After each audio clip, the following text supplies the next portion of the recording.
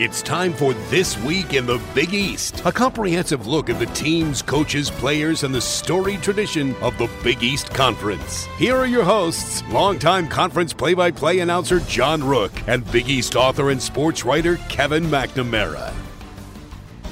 Welcome to This Week in the Big East, our weekly look at the teams, the coaches, players, and stories from the schools comprising the Big East Conference. John Rook, once again, with Providence Journal beat writer and author Kevin McNamara. Kevin, sometimes as we focus on the score and the wins and the standings of games, the stories during a basketball season just can't be measured this way hardly. Sometimes feelings get in the way just a little bit, I think. And as you get to know these coaches and players, when they get hurt, you get hurt a little bit too. Case in point is Xavier's Edmund Sumner this week became the second top guard in the Big East to go down this season with an ACL tear in his knee. And you just feel for the young man, as we talked about a couple of weeks ago when Creighton's Maurice Watson went down similarly, don't you? You know, John, the injuries happen in sports, happen in college basketball, but you got to think that the Big East is a little cursed this year because these are two first-team All-League players, both Edmund Sumner from Xavier and Maurice Watson from Creighton. All-American type players. Creighton was in the top 10. Xavier was in the top 25 throughout the entire season. And now the teams have to regroup on the fly. They're dealt a really tough card. Well, certainly we feel for Xavier, the fans, the basketball team, and Edmund Sumner as an outstanding talent.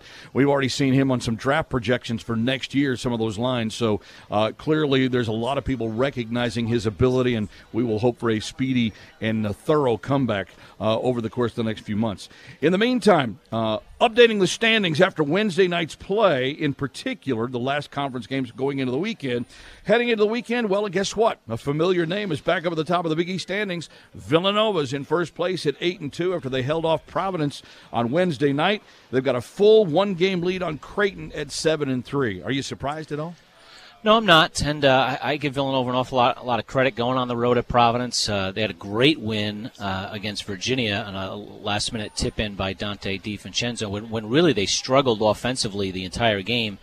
I just think that Villanova keeps learning more and more about itself. They're a very different team from last season, some new parts, some older players being put into different leadership positions. And Jay Wright just has them keep chugging along. They're 21-2 and 8-2 in the Big East. Butler has lost a couple straight since tying Nova for the top spot a week ago. I know you'll remember our talking about it here on the program. They currently sit in third, and then after that it kind of gets jumbled, doesn't it? It does, and it's tough to tell. You know, last week we thought Marquette had turned the corner. You know, they beat Villanova at home in their biggest win in a long time, and then they lose to Providence, and then lose at St. John's. But, you know, John, I think what we've learned in the first half of this league is that there are no easy nights, and especially when you go on the road, you really have to play well in order to win. The teams that are winning on the road are winning truly in the last couple possessions. Let's go back to Xavier for a moment. We just mentioned Edmund Sumner's injury, but their win on Wednesday over Seton Hall I thought was big from a confidence standpoint at the very least, because they played without Sumner for the very first time just a couple of days after his injury. And then from there, a mere game and a half separates 5th through 9th place in the league. So at least as far as I'm concerned, the way it looks, there's still some time for someone to make a move upward, it seems. No, everyone from Seton Hall, which is in 9th right now, Seton Hall has a fortunate schedule. They end with 5 of their last 8 at home. So they have plenty of time to, I shouldn't say plenty of time, time's a ticking, but they have plenty of opportunity, especially with some home games to get going. Just back on Xavier a little bit, you mentioned the big win, second win against Seton Hall on Wednesday. Trevon Blewett with a last-minute shot.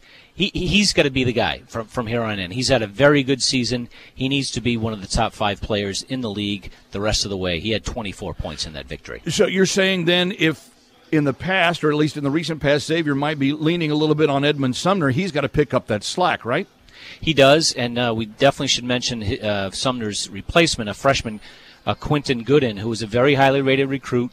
I think Chris Mack would have preferred to have him play as 15, 20 minutes as a freshman behind Sumner, but now he's going to play the entire game, and he stepped up in that very first game with 8 points and 7 assists. And speaking of stepping up and replacing an injured player, that's also happened at Creighton, and I thought they took a big step back in the right direction after kind of stumbling to find their way a little bit after Watson's injury. Hey, they won 76-67 at Butler on Tuesday. I thought that was big in several different ways. That's an excellent win. Excellent point, John.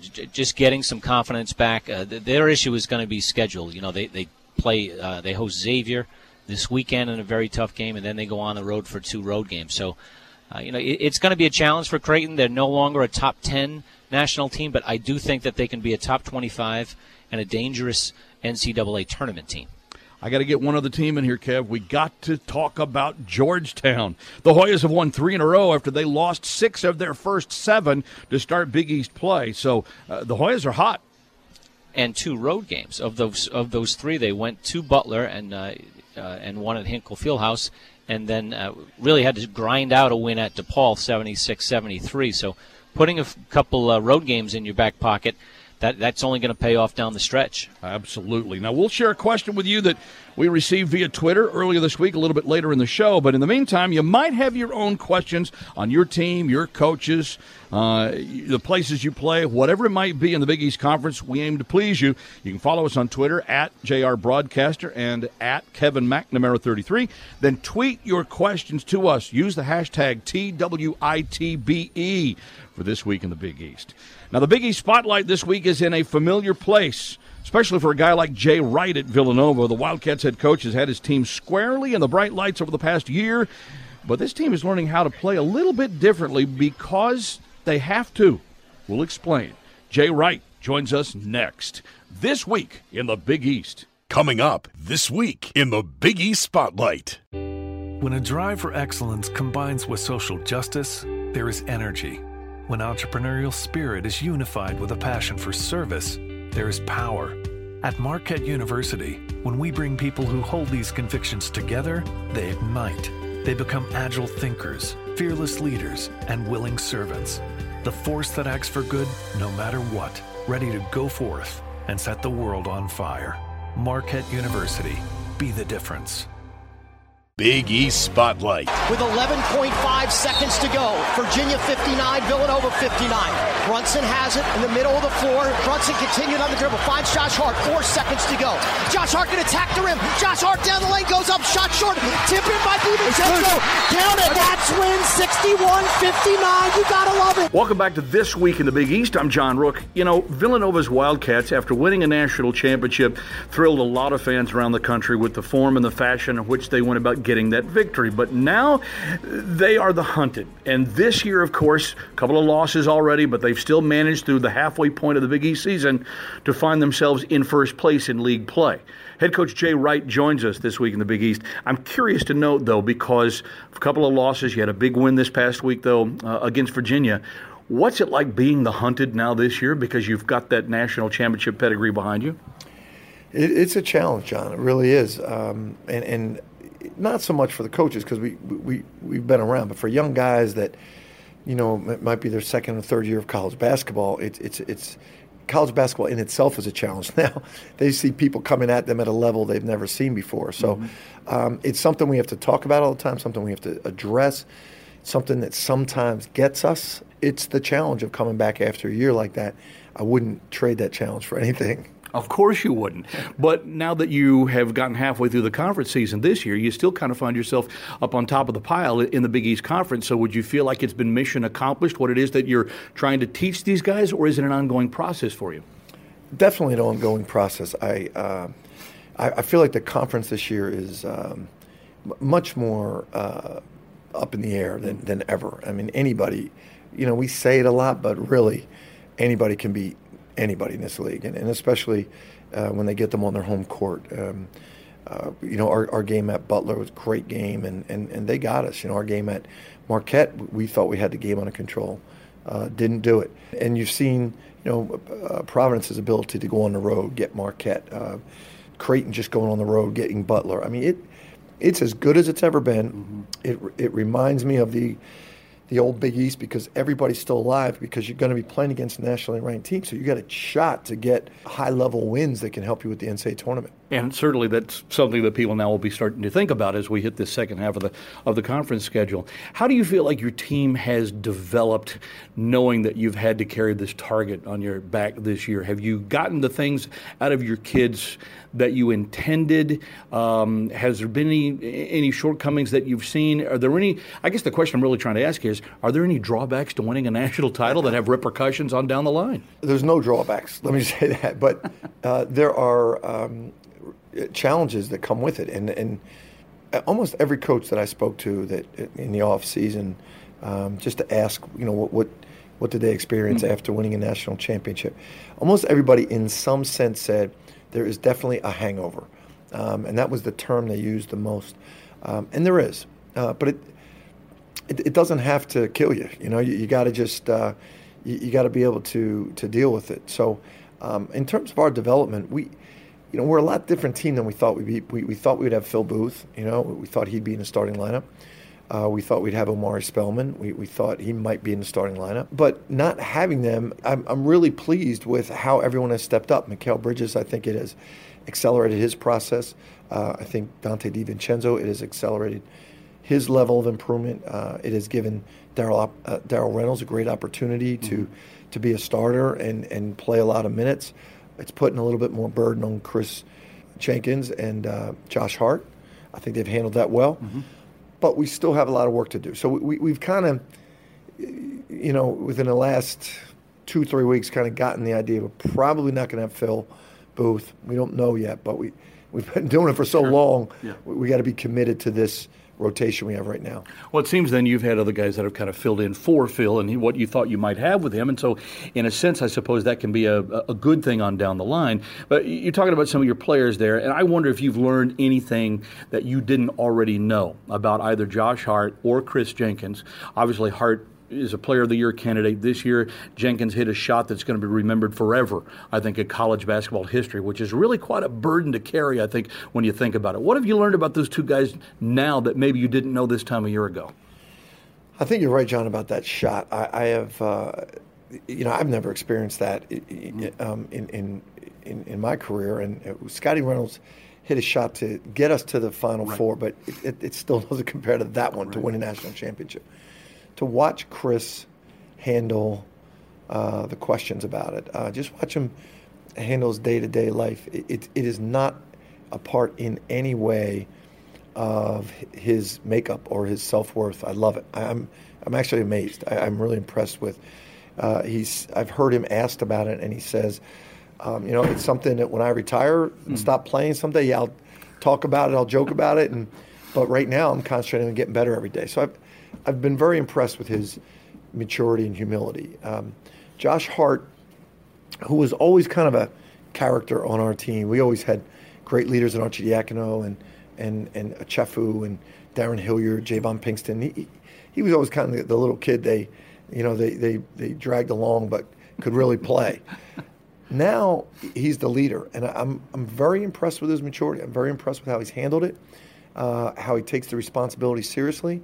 And that's kind of surprised me a little bit. So I've learned that about him. Well, I guess I would wrap this up certainly by asking you about this year's team in particular. You seem to have all the ingredients that you need to be able to make a nice, long, deep run again in March. But if there was one area that you really wish you could shore up, that you kind of foresee in the not too far distant future that could be a trouble point for you, what would you identify that as? I got a couple areas. So, most coaches do, yeah. Well, first of all, depth. If we have two young big guys, and one of those is hurt. Tim Delaney is out now, so we don't have him. But we have Dylan Painter. If we can get him to the point by the end of the season where he could give us depth, that eighth man, that would really help the most, I think. And then I think our consistency defensively. We've been really good at times defensively.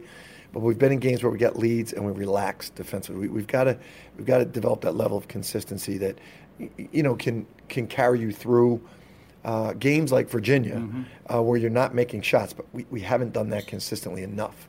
Speaking of Virginia, I'd be remiss if I didn't throw this name out there that we haven't even touched on. Jalen Brunson. Yeah. Wow. Yeah. I mean, he's grown up hugely, I think, in a year's time. Yeah, I'm glad we got a chance to talk about him because last year he sacrificed in a way that very few McDonald's All-Americans ever would. He took a back seat. He started, but just distributed the ball to everybody, played his role, came back this year, and just very efficient, very understated, making everybody else look good, but making plays when we need him. A rare breed in today's world, just a really unselfish, under-the-radar, consistent, clutch performer. A great kid to have on your team. Great kid to have on your team when you want to win basketball games. Exactly right. Exactly. Jay Wright is the head coach of Villanova Wildcats. Coach, thanks for taking some time for visiting with us. Best of luck to the Cats as the season rolls on. Thanks, my man. Great talking to you. You too. Jay Wright, head coach at Villanova. Much more coming up, including Who's Hot? That's next. This week in the Big East. Coming up, Who's Hot? This week in the Big East. To walk these classrooms, these fields, these courts, is to walk in the footsteps of legends. Villanovans who have built a legacy of success, both in and out of the classroom. Bound by tradition, humility, and our commitment to each other, we are stronger together. We are fearless, relentlessly pushing ourselves to victory. We believe in Nova Nation and give ourselves to it totally, even when no one is looking. We are Villanova, and each of us strengthens all of us. Who's Hot? This is Marcus Levette, cuts toward the left side, throws it up and good. Marcus Levette scores again. Blewett drives it into the corner, 7 seconds to go. Blewett in the lane, Hang shoots, scores! With 4.4 seconds to go, Xavier leads 72-70. And ladies and gentlemen, the reports of the demise of the Creighton Blue Jays have been greatly exaggerated. The Creighton Blue Jays are going to come on the road to Hinkle Fieldhouse and defeat Butler. Final score, 76-67. Jays win! Jays win! Jays win! Welcome back to This Week in the Big East. I'm John Rook with Kevin McNamara. Now, Kev, have there been any trends maybe you've seen repeated from any of these Big East stars that stand out to you? Has anyone really gone above and beyond lately in your estimation as we squarely enter the second half of conference play? You know, John, it's interesting you bring that up because everyone has made a really big push nationally about the dominance of guards in college basketball this season. And, boy, the Big East certainly has a lot of them. Whether you're talking about, big-time freshmen like Shamari Pons or the wing guys like a Trevon Blewett, like a Keelan Martin, really good scorers. L.J. Peak has started to get going at Georgetown, really led the Hoyas to 3 wins in a row. Kyron Cartwright stepped up big time in a win at Marquette for Providence. So I would say, this is all Big East has always been a really good backcourt league, and it is once again this season. Yeah, it's kind of turning out to be that way. Funny you should mention a couple of those names in particular because the conference also did a pretty good job of recognizing who's hot, and they'll be on the honor roll. We'll talk about it in a moment. But the Big East Player of the Week was Xavier's Trevon Blewett. We talked about him off the top of the program. Junior guard stepped up to the tune of 30.5 points and 7 rebounds per game in a 1-and-1 week last week for the Musketeers. That also included a league game-high 40-point game in a loss at crosstown rival Cincinnati. And then after that came a 21-point, 10-rebound double-double in a win over St. John's. And then he hit the eventual game winner with 4 seconds left in that 72-70 win over Seton Hall on Wednesday, finishing that game with another 24 points and 7 boards. Quite a week for Mr. Blewett.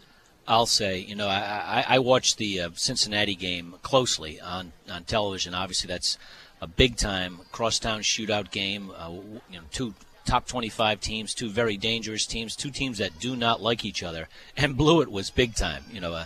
Cincinnati did win, protected its home court, did an excellent job. He had 40 points, as you say, John. He was on fire from downtown. I think he had 8 3-pointers. Wow. Well, he deserves the honor without a doubt. That's a big-time play. He needs to be big for Xavier to remain at the top of the league standings and to really have serious considerations in March. Chris Mack is one of the better coaches in the country. To change your entire offense on the fly is a real challenge. That's exactly what Xavier has to do. But he has the pieces. They've recruited very well over the years. It's just we're going to see what their young players, like we mentioned already, Quentin Gooden can do running the show. Big East Rookie of the Week this week. You mentioned him, Kevin. St. John's Shamari Pons. He averaged 22.5 points in a 1-and-1 week for the Red Storm. Pons hit 4 of 5 from 3 in a road win at Providence. He also went 6 of 6 at the line to seal the win in the last minute of that game. He hit for 23 in a loss to Xavier, and Pons is the top rookie scorer overall in the Big East at better than 17 points per game. The combination, we've talked about them from the start of the year, the combination of Pons and his freshman classmate Marcus Levette is really difficult to handle. And Bashir Ahmed, the junior college player, has consistently scored for St. John's as well. He had 23, I believe, in the home win over Marquette. That was a performance that Chris Mullen called his team's best of the year. So, You would think oftentimes in February the young guys get worn down a little bit. It's not happening with the Red Storm. St. John's has 5 Big East wins after getting only 1 a year ago. Red Storm look like they're coming back a little. You know, I had St. John's with one more rebuilding year to finish in the 8, 9, 10 grouping in the Big East. That's not going to happen. They've proven to be dangerous, clearly gaining confidence, and they have that big stage to play on too, John, at Madison Square Garden. On the Big East Honor Roll this week, Butler's Keelan Martin averaged 18.5 points, 7.5 rebounds in a 1-and-1 week for the Bulldogs.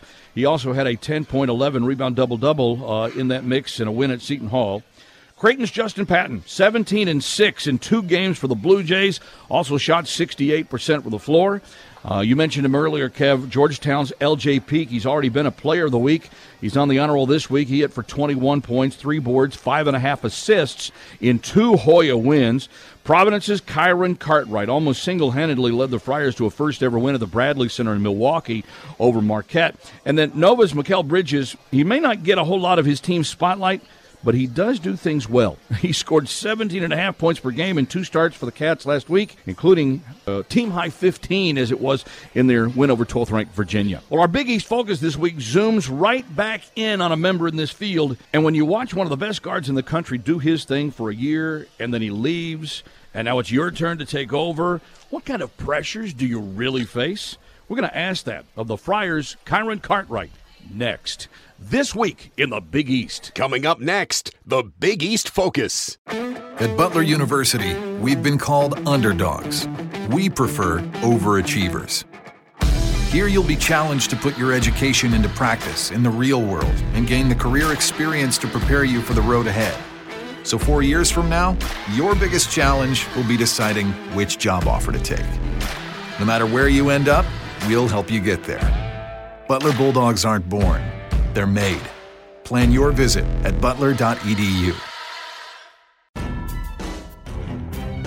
Big East Focus. It's saved by Bullock. Cartwright up the sideline with 3, with 2, drives at the hoop, at the buzzer. Got it! Good hoop. It goes in, and that should be good. That's good. Good move by Cartwright right there, as he just was a blur out there as he got the loose ball, looked up at the clock, beat all the defenders down the court, made a nice shot. Welcome back to This Week in the Big East. You know, over the course of the past 4 decades that the Big East has been playing basketball, it's kind of hard to keep track of all of the players who have been stars and what has happened to them along the lines. You certainly can get a good measure of where everybody has gone on to. Some have gone on to the pros, others have gone on to become successful businessmen, some have gone into the coaching ranks. What has happened so much to the players who've come in and replaced the stars? That's kind of where we're going to go with this today. Chris Dunn was a 2-time Player of the Year at Providence College over the last 2 years in the Big East, and everybody knows that he's gone on and become a first-round draft pick of the Minnesota Timberwolves in the NBA. His replacement this year is a junior by the name of Kyron Cartwright out of Compton, California. Kyron joined us this week in the Big East. I just kind of like to know what you thought when you first got recruited by Providence, knowing that a kid like Chris was in front of you, and what you feel like you could do at that time, and whether or not you've met those expectations. Coming in after being recruited, you never know. As a young freshman, I was really small if you're going to play right away and things like that. But, that wasn't necessarily the concern for me. I thought that we had a great staff, great program. I wanted to be a part of it. I thought the team had a lot of great guys. And I just tried to, whatever coach wanted me to do, that was my goal. I mean, I set out to do it, With that, your role becomes greater, and then you can kind of grow into things. Sometimes you have to wait, and patience is a key, and it's not something you see a lot nowadays. Everybody who doesn't get their way just kind of transfers. Kind of going off John's question there, Karen, the good news is that you get to play alongside Chris and played a really big role in 2 NCAA tournament teams, and now you're the full-time starter. Could you have imagined your first 3 years playing out like this? Because as everyone knows, you were really supposed to go to Loyola Marymount and stay home. You're a California kid. I mean, I didn't know how it would go. Obviously, every game had to be played. But in hindsight, I think I was very fortunate. We ended up with a lot of really good situations. I was very fortunate to be able to play in the NCAA tournament twice already. It's just kind of something I got to brag about in the family. My brother never made it, so I like it. Well, that's right. Your brother played at Iowa, correct? Yes. All right, so now that you've kind of got that experience behind you just a little bit, and now that you get to assume the mantle, and you have done so thus far this year for the Friars, what's it like being the guy that gets looked up to, and how is that different from the role that you played the last couple of years? A lot of times, the younger guys, you're kind of who they look to in certain situations because you've been there before. And sometimes it's just like a lot more pressure on you. Obviously, the coaches don't put that pressure on you, but you yourself have your own expectations that you want to live up to as a leader. And sometimes when you're not playing your best, it just kind of weighs on you. I'm sure you've been asked this a million times in your 3 years, but as John introduces you, you're straight out of Compton. You're also a long way from Compton right now, and have come all the way to the East Coast. Do you miss California? Do you tell kids on campus and friends what California is all about? I mean, I do miss California, but not necessarily. I miss my family, miss the weather. But I think me getting away from home was kind of important for me, growing up wise. I came to college when I was pretty young, still pretty young now, but I don't think I would have had the opportunity to, learn and make decisions on my own as much as I do now if I was back home living, 20 minutes away from where I actually live. Mm-hmm. So I think that kind of helped me a lot growing as a person. Just about to say, part of the growing process, right? Everybody knows at some point in time you got to grow up. It certainly looks like you've kind of taken that, opportunity and made the most of it. Yeah. I mean, being on a college campus away from my parents, I still talk to them frequently, but, a lot of the things you would normally go to help for them for, you don't always get to do that anymore. And I think that's helped my decision-making for life. Just talk about who you've really enjoyed or who you've maybe not enjoyed. Who's been the toughest matchups besides Chris Dunn for 2 years in practice here in the Big East, which obviously it's a league filled with really good guards? I would say Creighton. We had some pretty interesting games with Creighton. The other year, last year, pretty interesting games with Georgetown as well. I would say those are probably the two teams for me. It's curious that you pick Creighton because obviously Maurice Watson, such a great player for them, and he's had a knee injury that's knocked him out for the rest of this year. But you and I have had this conversation before, and I know a lot of college basketball fans would recognize that Maurice Watson is one of the fastest players in the country from end line to end line. But I'd have to put you right up there as well. How did you develop the kind of speed that you have? I think you have a little bit of a track background in your family, do you not? Yeah. My dad ran track and cross country, and just kind of came natural. I think I've always been fast, but just as I came from high school, transitioned to college, I just started to figure out how to play with that speed. I was just going to say, you faster with the basketball or without it? Oh, it depends if I get the rebound or not. If I get the rebound, I'm out. I'm running. Well, that's actually a good way to be because that's the way that you guys have played a lot this year in transition, try to get easy baskets, score off your defense, that kind of thing. Yeah, I think we do play a lot of transition basketball. I think that's one of the times that we're at our best, and it's really fun to play that way. Just discuss kind of how the season is going for the Friars. No seniors, obviously in a bit of a rebuilding mode, but you've also had some really promising outings, and I'm sure you want to close the season strong. Yeah, definitely. I feel that we had a lot of close games. We let a couple of them slip, I feel, in my opinion, but I think it just comes with our focus and our discipline. I just think we have to bring that to better intensity, stay locked in for a full 40 minutes, and I think the outcomes of the games will change. Well, you've still got half of the Big East season basically to go to certainly make your mark in this league. But there's two burning questions I got to ask you before we let you go. Number one, I know you're a fan of the Oklahoma City Thunder, and I assume a lot of that is because you like their style of play, maybe even like Westbrook. Who knows? Why are you a fan of the Cincinnati Bengals? How did that happen? Because I saw that on one of your bio sheets, and again, I've asked you about it, and I'm not sure I ever got a really good answer from you on that one. USC was my hometown school growing up, went to a lot of the football games and stuff like that. and Carson Palmer went to the Bengals. And every time I'll play video games, I'll play with the Bengals, and I would kind of switch out the quarterbacks, And then I always played with the Bengals. It just grew on me. It just became my favorite team. And then even though he left, I just kind of stuck with the team. I was about to say, see, Kevin, old habits are hard to die, aren't they? John, we don't play video games like these guys do. Certainly not at this level. Kyron, thanks for taking the time for visiting with us. Good luck to you and the Friars the rest of the way. Thank you. The National Perspective is next, and one of ESPN.com's best college hoop writers is also the author of a great read about the national title run Villanova had last season. Dana O'Neill knows the Cats a bit, and she shares with us next. This week in the Big East. Coming up next, the National Perspective.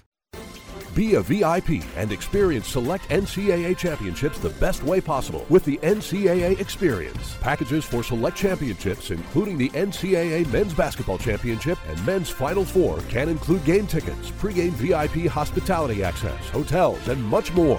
Official NCAA Experience ticket and hospitality packages are available now at ncaa.com/VIP. Secure your VIP package today to experience it live. National Perspective. Bridges, now Hart has it, spinning, layup good. Cats lead by 4, make that a 12-0 run for Villanova. The crowd is rocking. Welcome back to This Week in the Big East. John Rook with Kevin McNamara. For those that have covered college basketball for a long time, I think the goal is always to try to put something down that is everlasting, that means something. And a well-known college basketball sports writer for ESPN.com, in fact, she's an ESPN senior writer, if you will. Her name's Dana O'Neill. Dana has had an opportunity to follow the Villanova basketball program for a number of years. She used to write for the Philadelphia Daily News. She's covered Jay Wright since she's been at Villanova for a long time. But last year, as the Wildcats were going through the process of winning a national championship, Dana got a chance apparently to kind of document what it was like to go through during the course of the season. She's got a new book out on Villanova's run to the title called Long Shots, and she joined us here this week in the Big East. So, Dana, first of all, what gave you the idea for the book, and how prescient were you in trying to decide that Villanova had a chance to make a real run here? It's actually funny. I wish I could say that I was smart enough to document everything and thought this could happen. I was standing on the court after Villanova won that national championship trying to kind of get my wits about me, as I think every writer was after that great game.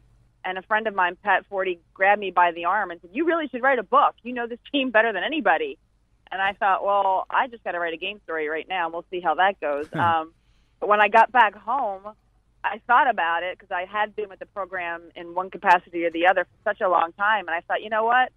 I really should write a book. I know this team really well, and if I walk into Barnes & Noble and somebody else did, I'm going to be really angry. So I just made a few phone calls to some friends from ESPN and who had written books, and they hooked me up with a publisher, and all of a sudden I was writing a book. I mean, I had been with them for such a long time and spent a lot of time around the program this past season. So I knew what had happened, but, you have to go back and really get your wits about you. So it was sort of a little bit fly by the seat of my pants, but I did it.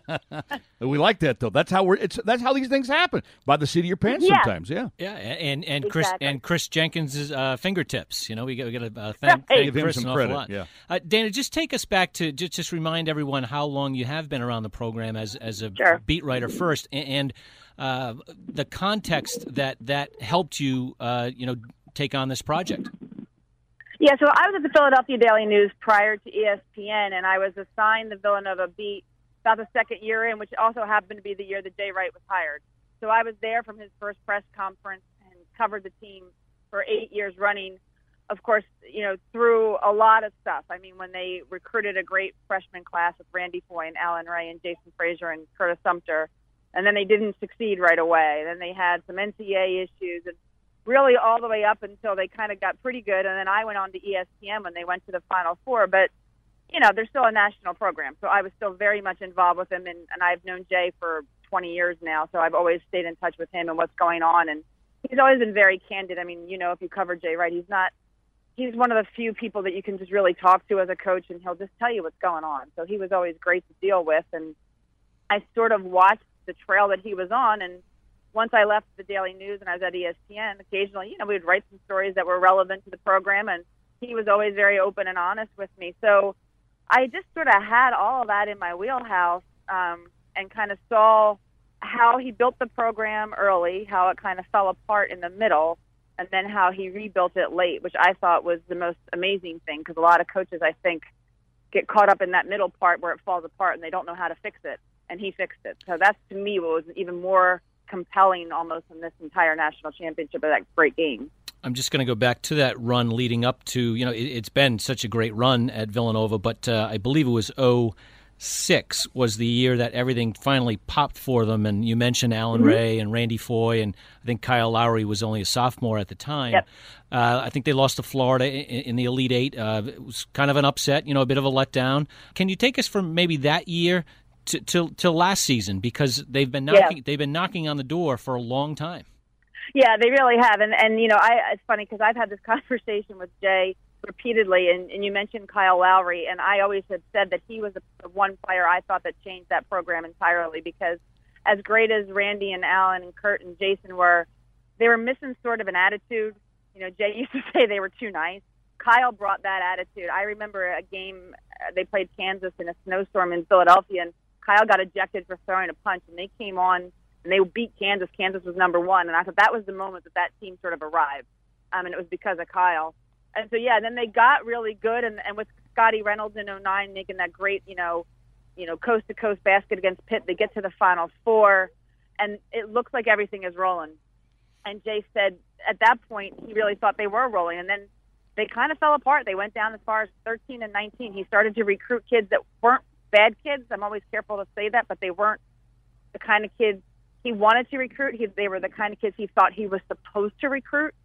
And for a couple of years there, they were in the wilderness. And then he sort of got back to his roots with Ryan Arcidiacono and Daniel Echefu. That class that he recruited when they were freshmen was a real reaction to what they hadn't been. Then, of course, they get good again, but they can't win in the NCAA tournament. They can't get past the first round, and everyone sort of thinks that they're basically a fraud. They're playing in a new Big East that nobody really knows how good is this league. They look pretty on paper. They're winning all these games, and then they get into the first and second round, and they're going home. So it was a lot of stuff leading up to this past season. And what I saw this season, what they always said was, this season, when it started, they stopped caring about what people thought. They stopped caring that people kept saying they can't win this team. And they just started to play basketball. And they annihilated people, if you remember. They were beating people just crazy all through that tournament. I think that was just a general reaction of, I'm not going to worry about this pressure anymore, which is really hard to do. So it was an amazing, amazing run, I think, to this championship, just the arc of how they got there. Dana O'Neill, who, of course, is a senior writer for ESPN, ESPN.com. She's the author of book on Villanova's championship season, Long Shots, joining us this week in the Big East. It sounds a lot, Dana, like you have kind of grown up a little bit along with coinciding with Jay Wright's growing up as a coach. So how has that helped you, provide you the insight, in an effort to be able to write the true story of what happened last year? Are there parallels there? Absolutely, and it's funny that you say that because, I was a young reporter, relatively young, and he was a young coach, and I'm not sure either one of us really knew what we were doing when he started at Villanova, and we sort of figured it out a little bit along the way. And what's interesting about Jay is I don't think he's changed dramatically. I think he's still as approachable as he's ever been. I think he still cares about the right things. I think he still wants to coach the right people, but he's so much smarter in that he knows how to handle people and how to handle all this around him. And he really has gotten to that beautiful point that I think coaches, once they get to a certain point in their career, get to. They don't care anymore either. He says things that he doesn't feel like he has to protect himself. He doesn't feel like he has to hide. He says what's true and what's real. And I think seeing him evolve from that sort of young, hot coach, everyone loves the tab, the hot young coach. That's who he was when he left Hofstra.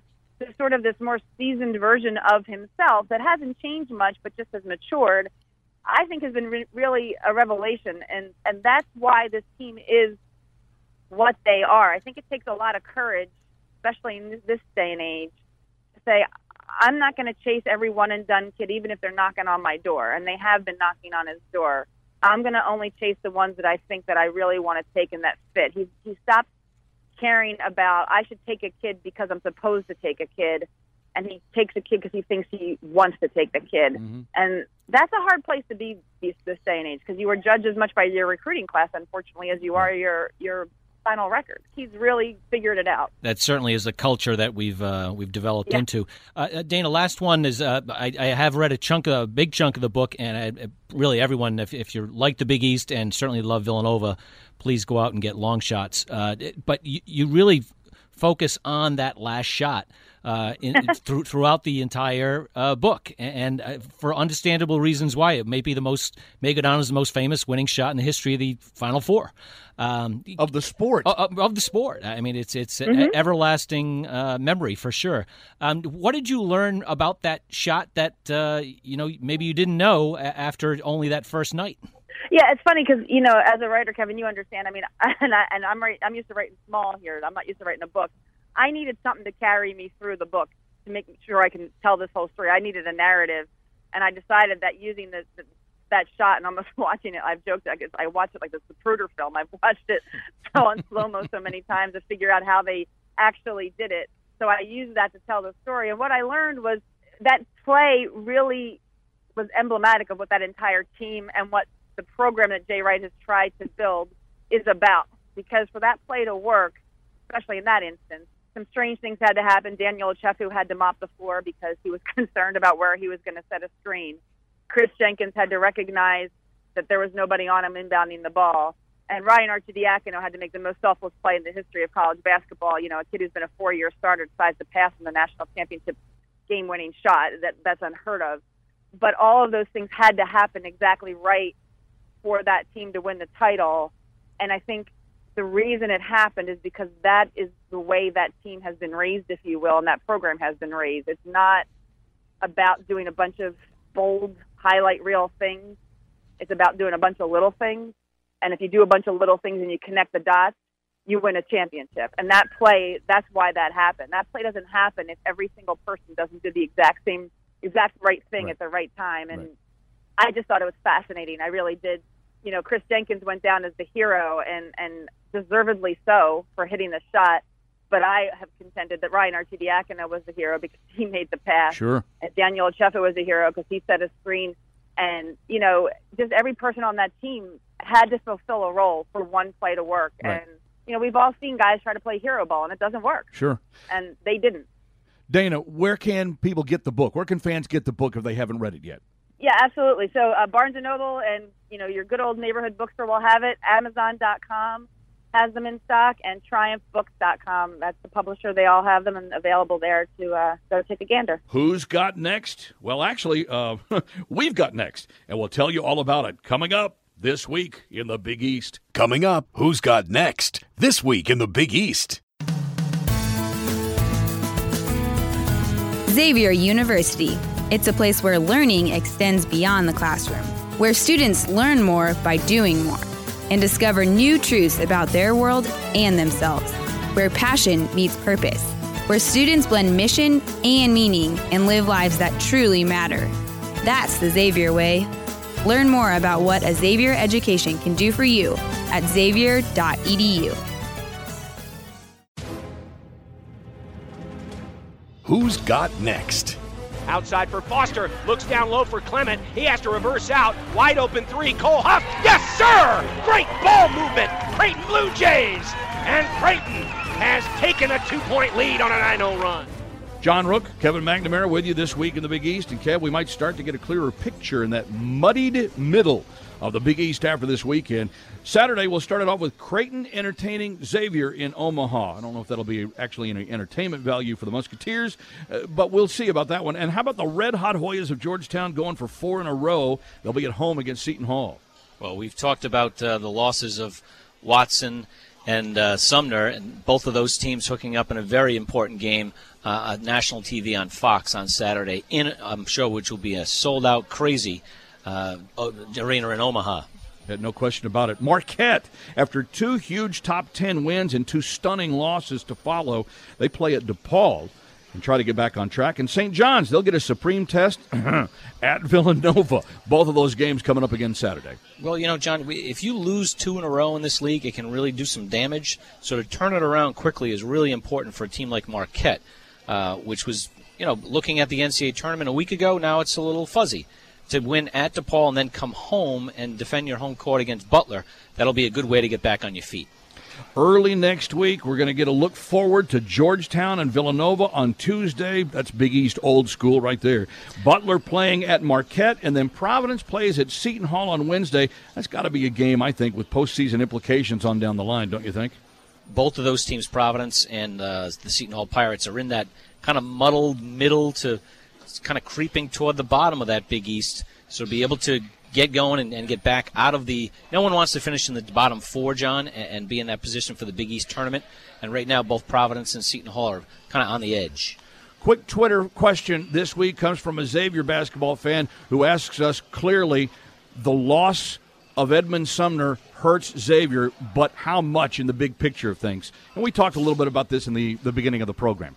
A lot. I mean, there's no sugarcoating it. Again, when you take a first-team All-League guy, potential first-round draft pick out of your team for February and certainly into March, it's a huge loss. There's no two ways about it. I guess the good thing, Xavier fan, is I would think you'd have Edmund Sumner back again next year, which if he went out with a really big March, I think he would have entertained NBA draft, jump to the draft.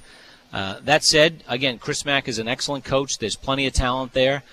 They'll be in the NCAA tournament. I just don't know if they can be a second weekend team without Sumner. Exactly. Our thanks today to Villanova head coach Jay Wright, Providence guard Kyron Cartwright, and ESPN.com college hoop writer and author Dana O'Neill for joining us.